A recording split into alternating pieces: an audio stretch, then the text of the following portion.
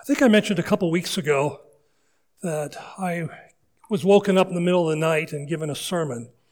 And I thought, God wants me to hold this sermon for when I get a call in the middle of the week saying, Pastor Chad is sick and can I fill in?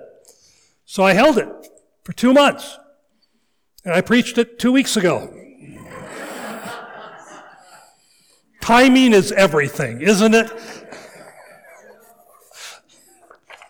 Well, it just so happens when Pastor John called me Wednesday, I woke up that morning with a thought in my mind I just couldn't get rid of. And as I thought about it, that's what the Lord wants. A while back, another believer and I had a conversation about a problem that we see within Christianity. And I don't have an answer for it, but let me tell you the problem, okay? It kind of comes down to this. An individual gets saved, praise the Lord, and they start coming to church. And they come to church and they want to learn about their newfound faith, and they want to grow, and they're excited. But it just so happens that their first Sunday in church, the pastor is preaching through a series from Zechariah, okay? And applying its truth to some aspect of the Christian life. And that's good. There's nothing wrong with that, right? But here's the problem. The new Christian is on a kindergarten level. And the pastor is teaching junior high or senior high truth. And so it's like learning to swim by jumping into a raging river. Okay, and then they kind of just get swept and tumbled around, and what they're learning is good, but it's not really what they need. Christians, new Christians, and even some of us older Christians, we need to understand the foundation of the Christian life. We need step 1 before we get to step 40. Okay? Now, here's the problem I experienced as a pastor, and that is, who do you preach to on Sunday morning? Do you preach to maybe that new Christian who's on step 1? Do you preach to that Christian, that person who's been saved for 50 years and they're on step 3,422, or you in the middle? Who do you preach to on Sunday morning? Pastors can't preach on the level of the new Christian when there's more mature believers in the crowd that want to move on to more meat. And I'm thinking that this example that I've just given you is probably more the norm than the exception. If you asked 100 Christians, what is it God wants from you? You might get 100 different answers. So today, what I want to do is I want to get down to the basics of Christianity. I want to get back to step 1. Okay? And make sure we all are on step 1. That's the foundation. And Jesus taught that if you build but you don't have a solid foundation, the house is going to crumble. So let's all make sure we have that foundation. What is it that God wants from us? Now, there are people in the church who says, the number one thing for Christians is we have to have a passion for evangelism. Okay. Others say, the number one thing God wants from us, He wants us to worship Him. That's good. Okay. Some people think, no, what God wants is holy living, holiness. And they would go to the 10 Commandments to define what it is that God expects of us. Or some would say, no, what God wants is godly character. Others would say, no, God wants you to demonstrate the fruit of the Spirit. And others say, no, God wants you to use your spiritual gift. And you see where we're going here? We're off in 100 different directions. So I thought maybe we would try today to look at the Bible. That's a good idea. Okay. And see if we can figure out what is step one. What is the very basic foundational truth that God wants us to understand? And I'm going to give you 3.5 ideas. Okay? I'll explain the half later on. 3.5 ideas that maybe we could look at as to what it is God wants from us. Here's idea number 1. God wants our obedience. Okay? That sounds about right, doesn't it? I mean, of course God wants our obedience. I couldn't stand up here and say God doesn't want you to obey Him. Okay? In fact, a while back I read in a Christian publication a really nicely written article that went on to say that the one thing that God wants from Christians is obedience. That's it. Well, when I read that article, something just didn't sit well with me. You know, I mean, it sounds good, but is that it? Is that step 1 for the Christian life? And I remembered a story, I think I've told it here before, about a little girl who was running around the house, helter-skelter, just going crazy. And her mom finally had enough and said, "Stop, sit down, relax for a minute." And the girl went racing by and she says, "No, I don't want to." And the mom said, "No, I need you to sit down." And the girl says, "I don't want to sit down." And the mother said, "If you don't sit down this minute, you're going to get a spanking." So the girl sat down. And as she's sitting down, she says, "I may be sitting down on the outside, but I'm standing up on the inside." It's obedience, right? She did what her mother wanted her to do. But is that what God wants from us? Just an outward obedience with an inward defiance? You know, when Jesus was on earth, there was a group of people called the Pharisees.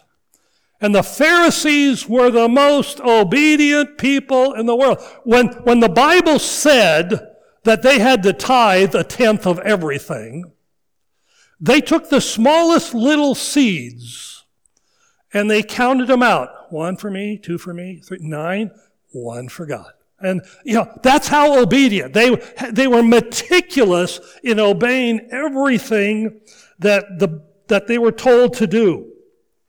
And yet, Christ had his harshest words for the Pharisees.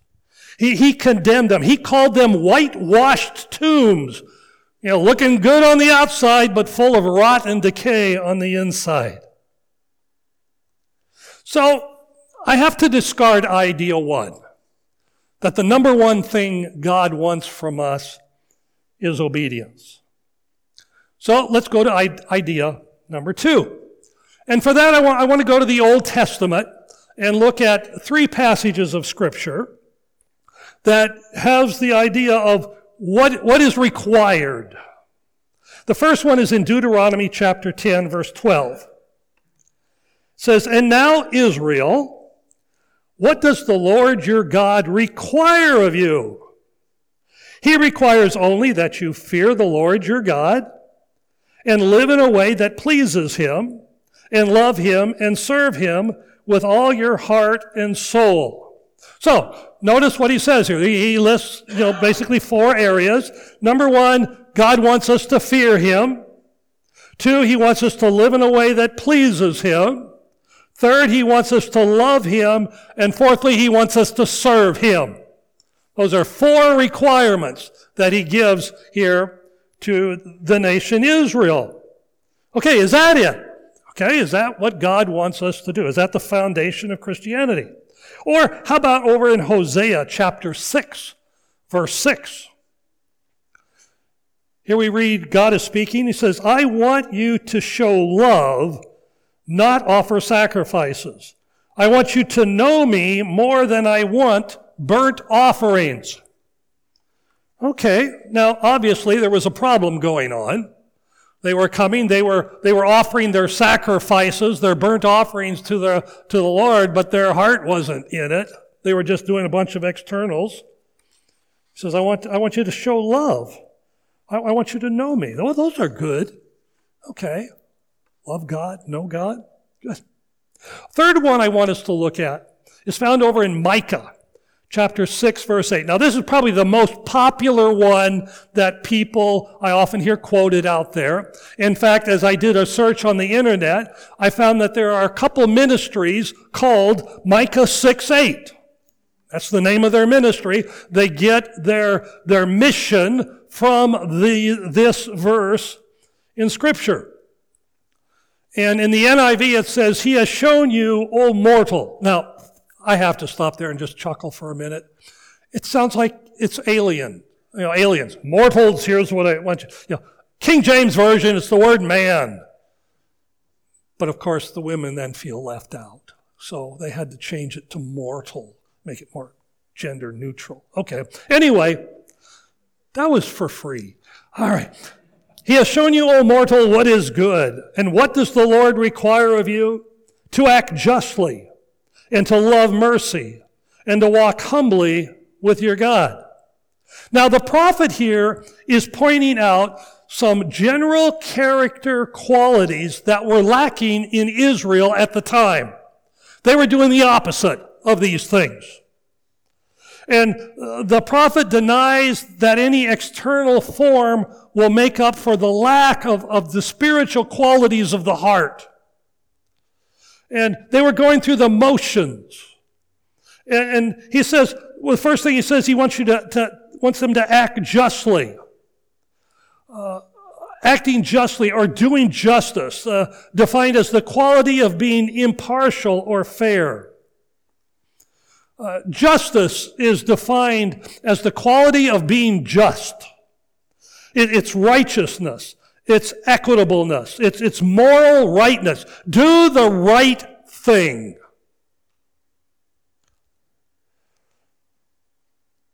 Justice is defined as the quality, but it's also a call to action. Not to be silent, not to be complacent when others, especially the most vulnerable, are abused, mistreated, in need, scorned, exploited. So it's not just a sense of moral indignation, but it's something that leads to an action, to doing something. The second thing he mentions here in Micah 6:8 is to love mercy. Now, it's not just be merciful, but love mercy. It's not being merciful grudgingly, but it's having compassion towards those in need. St. Thomas Aquinas said this, "Justice and mercy are so united that one ought to be mingled with the other. Justice without mercy is cruelty. Mercy without justice is profusion." So we should practice justice mercifully. We should practice mercy justly. According to the Encyclopedia of the Bible, it said this. It says, "It is evident that mercy combines a strong emotional element, usually identified as pity, compassion, or love, with some practical demonstration of kindness in response to the condition or needs of the object of mercy." When God says here in Micah that Israel needed to love mercy, what he is saying is you need to put that into action. You need to show mercy. You need to show love. You need to show compassion to people. If you read about this period of history within Israel, what you read is that they were oppressing the poor. They were stealing land from the poor. They would bribe the courts to be able to take wealth and land away from people. And that's what Micah's kind of adjusting here. And then the other thing he says here is walk humbly with God. Walk humbly with God. Not arrogantly, not pridefully, Not using God as a bat to hit people over the head with. Walking humbly with God. And that goes back, of course, to the cross. The extravagant mercy and grace of God meets justice at the humility of Christ on the cross. Christ who gave his very life for our salvation. We have the model of Jesus as well as the call and the command to walk humbly with God. And so, I certainly can't throw these three things out. These are obviously things God wants from us as well as he wants our obedience. But is this step one? Is this the foundation of the Christian experience? Is this the beginning point? I feel there's still something missing here. There's some spiritual principles that I have learned as I have walked through this exciting journey we call the Christian life.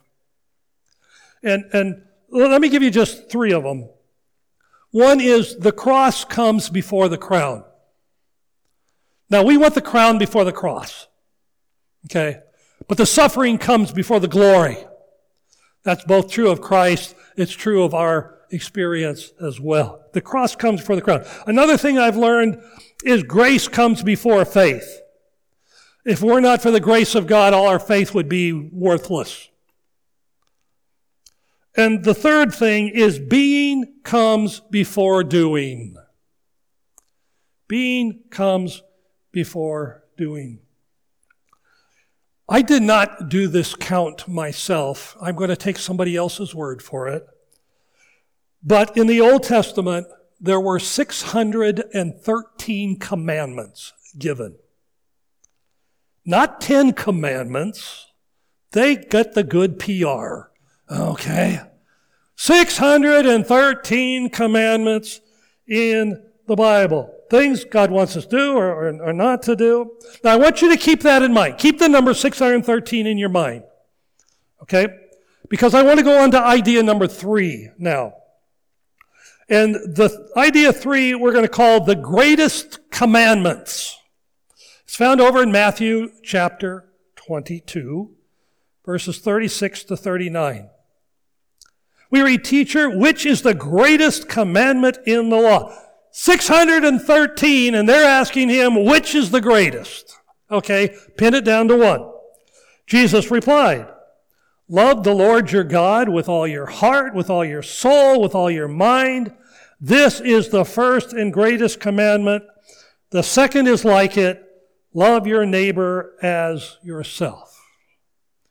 Okay, I think we're getting close now to the very foundation of Christianity. I think we're getting close to answering our question. Jesus takes all 613 commandments and he reduces them down to 2. Number 1, love God. Number 2, love people. Okay. If we love God, we will fulfill the first part of that Micah verse. The last part, we will walk humbly before him. We will obey God if we love him.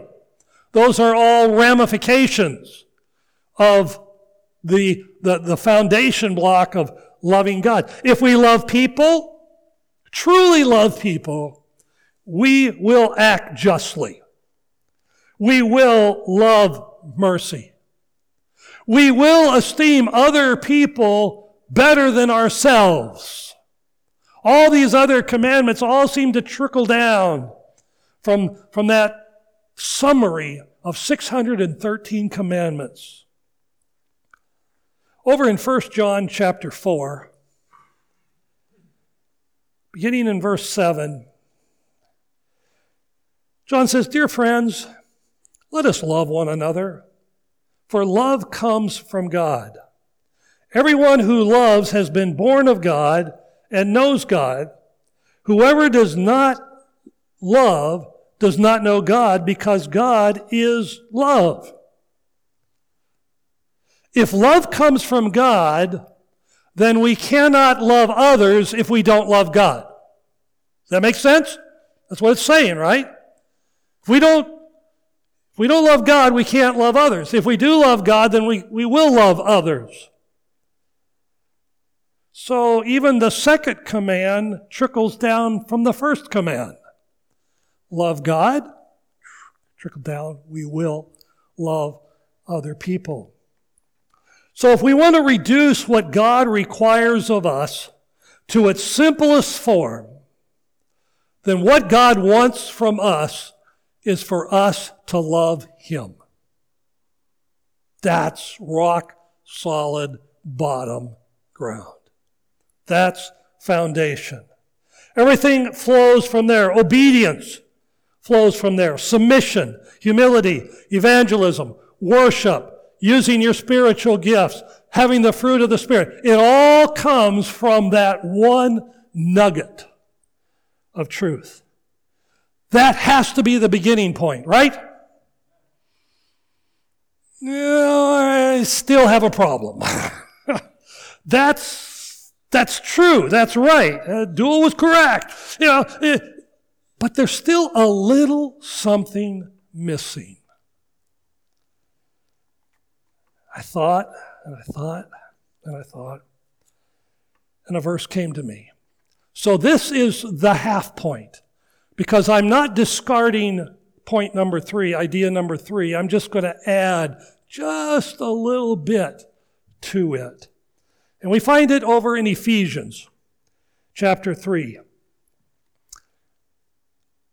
Paul says this, I pray that out of His glorious riches He may strengthen you with power through His Spirit in your inner being, so that Christ may dwell in your hearts through faith. And I pray that you, being rooted and established in love, may have power, together with all the Lord's holy people, to grasp how wide and long and high and deep is the love of Christ, and to know this love that surpasses knowledge, that ye may be filled to the measure of all the fullness of God. Not only does God want us to love Him, but He wants us to know how much He loves us. That's the picture. That's the package. Let me say it again in case you missed it. Not only does God want us to love Him, but He wants us to know how much He loves us. If I had to sum up the whole beginning point, the whole very foundation of the Christian experience, it would be that. God wants us to love Him, and He wants us to know how much He loves us. Well, how much does He love us? Okay, good question. I'm glad I asked it. Number 1, God loves us enough to save us. He loved us enough to save us. 1 John chapter 4, verse 10. This is love. Not that we loved God, but that He loved us and sent His Son as an atoning sacrifice for our sins. He loved us enough to send His Son to die on the cross to pay the penalty for our sins that we might have eternal life. And by the way, eternal life is a lot more than just living forever. Jesus said, this is eternal life, that ye might know God. It's not a length, it's a depth thing. He sent His Son to die for us. John 15:13. Greater love has no one than this, than to lay down one's life for one's friends. The greatest example of love in the history of this world is God sending His Son to die on the cross for us. Because our sins were placed upon Him. He who knew no sin became sin for us, that we might have the righteousness of God. Now, for some of us, that was a long time ago. For me, it was about 68 years ago that I first heard the gospel, how Jesus died for my sins. I was in kindergarten at the time, going to a Good News Club, And I remember the person said, do you want your sins forgiven and go to be with God when you die and live happily forever? And what kind of idiot would say no to that? You know? Sure I do. Okay. How much did I know about God's great love? Oh, about that much, you know. But I knew that God loved me. That's all I knew. That is the foundation for the foundation. God loves us. But not only does God love us enough to save us, God loves us enough to never stop loving us. His love is unconditional. Romans chapter 8, verses 38 and 39. Paul says this, I am convinced that neither death nor life, neither angels nor demons, neither the present nor the future, nor any powers, neither height nor depth, nor anything else in all creation will be able to separate us from the love of God that's in Christ Jesus, our Lord. Now, I love the detail he goes into, because he knows that somewhere, somebody is going to try to find a loophole. Oh, but you didn't say, that. So, after going through, angels, demons, present, future, powers, height, depth, then he finally just says, or anything else. Okay, he covered all the bases. There's absolutely nothing that can separate us from the love of God. There is nothing anyone can do that will cause God to stop loving me. That's comforting. But you know what's more comforting? There's nothing I can do that will ever cause God to stop loving me either. Because I'm covered in that, all those things that Paul wrote there under the inspiration of the Holy Spirit. There's nothing I can do that will cause God to stop loving me. In 2 Timothy 2:13, it says, if we are faithless, he remains faithful, for he cannot disown himself. The moment we're saved, we're placed into the body of Christ, the universal church. For God to deny me, he would have to deny his Son, because I'm a part of the Son. Even if I'm faithless, he remains faithful. God loves me enough, God loves you enough to never stop loving us. Now, most new Christians never get to attend a new believers class right after getting saved. And they jump right into something. Those that get into a new believers class are often told that the Christian life is now all about doing things. They get the cart before the horse. When life gets difficult, when we get overwhelmed, when people are pulling us in 13 different directions at the same time, and we're in overload, I think it's time to get back to basics. God loves me, and God wants me to love him. Did you notice a theme in all the songs that we sang this morning? It was that very thing. Either God's love for me or my love for God. Well, now that I've told you what, we have to do how do we do that? Especially, the first part's covered automatically, God loves me. The second part that we have a little difficult with sometime, and that is, how do I love God? Well, in 1 John 4:19, it says, we love him because he first loved us. In other words, our response of love to God is to his love for me. We go to the Gospels, and in the Gospels, we see Christ. We see him going to the cross. We see that demonstration of God's love. And then we get past the Gospels, we get into the epistles. Peter and John, especially Paul, spells out how much God loves us. Starts giving us the details. And as we focus on His love for us, how much He's done for us, how much He's given us, then we develop a greater love for Him. We love Him because He first loved us. Years ago, I read a book. Well, I've read a lot of books since then, but this one in particular.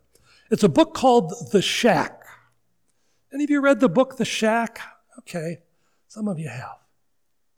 Now, I don't agree with all the theology of a book. I don't get my theology from anywhere but this book, okay? But what a powerful message that book has on the love of God and how much He loves us. Now, it's been years since I read that book. Years.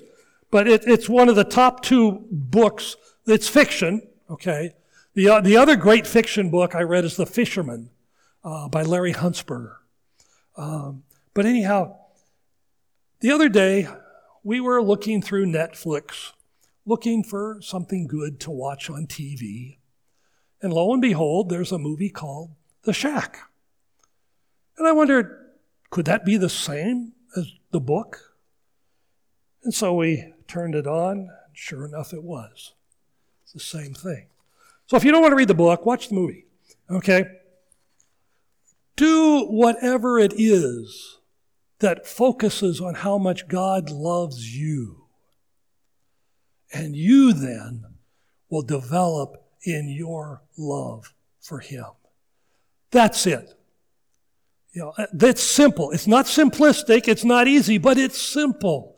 The very basics, the very foundation of what God wants for us is that we love Him and that we understand how much He loves us.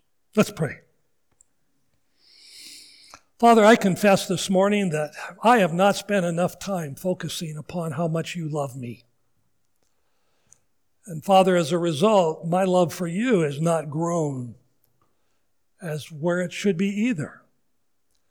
And so, Father, I kind of take this time this morning to commit myself to saying I'm going to put aside all the other things. I really want to just focus for a while on Your love for me. Father, thank You that You have not left us to flounder, to not understand what it is You want from us. When there are so many messages being given out with so many different answers to it, Father, may we truly just understand the simplicity that is the gospel. And Father, may we humbly give You the praise and the glory for what You do in us. I pray in Christ's name, amen.